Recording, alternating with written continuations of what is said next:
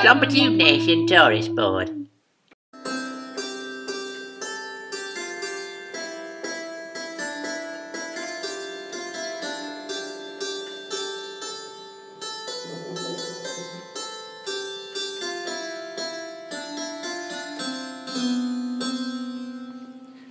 The first harpsichord ever imported into Slumpitude Nation was actually not a harpsichord at all. You can tell that because this is the sound of it. Right, let me just play it. Now, you think it sounds a bit like a harpsichord, but it doesn't. The reason that it sounds a bit like one is because I've put it through the harpsichordographer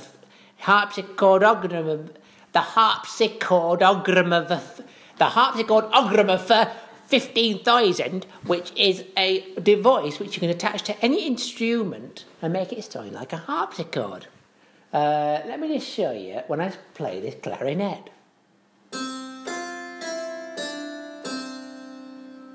Now you think that was a harpsichord, wouldn't you?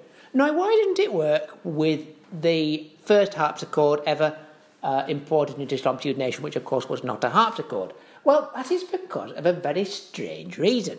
It's because if there is any sort of, what's the word? The Latin vibrato, actually, in presence, he doesn't hear it. This is what it sounds like without the harpsichordographer for 15,000. No, that was a bit of vibrato. You know that's happened because it got a bit of an echo. So I put on the harpsichordographer, 15,000. Now, of course, the clarinet or the trumpet does not have a vibrato. Listen to this trumpet with the harpsichordographer for 15,000. On the feast of Stephen.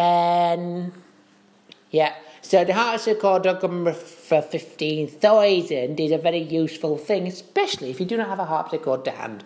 And, of course, I do not have a harpsichord to hand because the very first harpsichord ever imported into Slumpitude Nation was not an harpsichord. Good to know.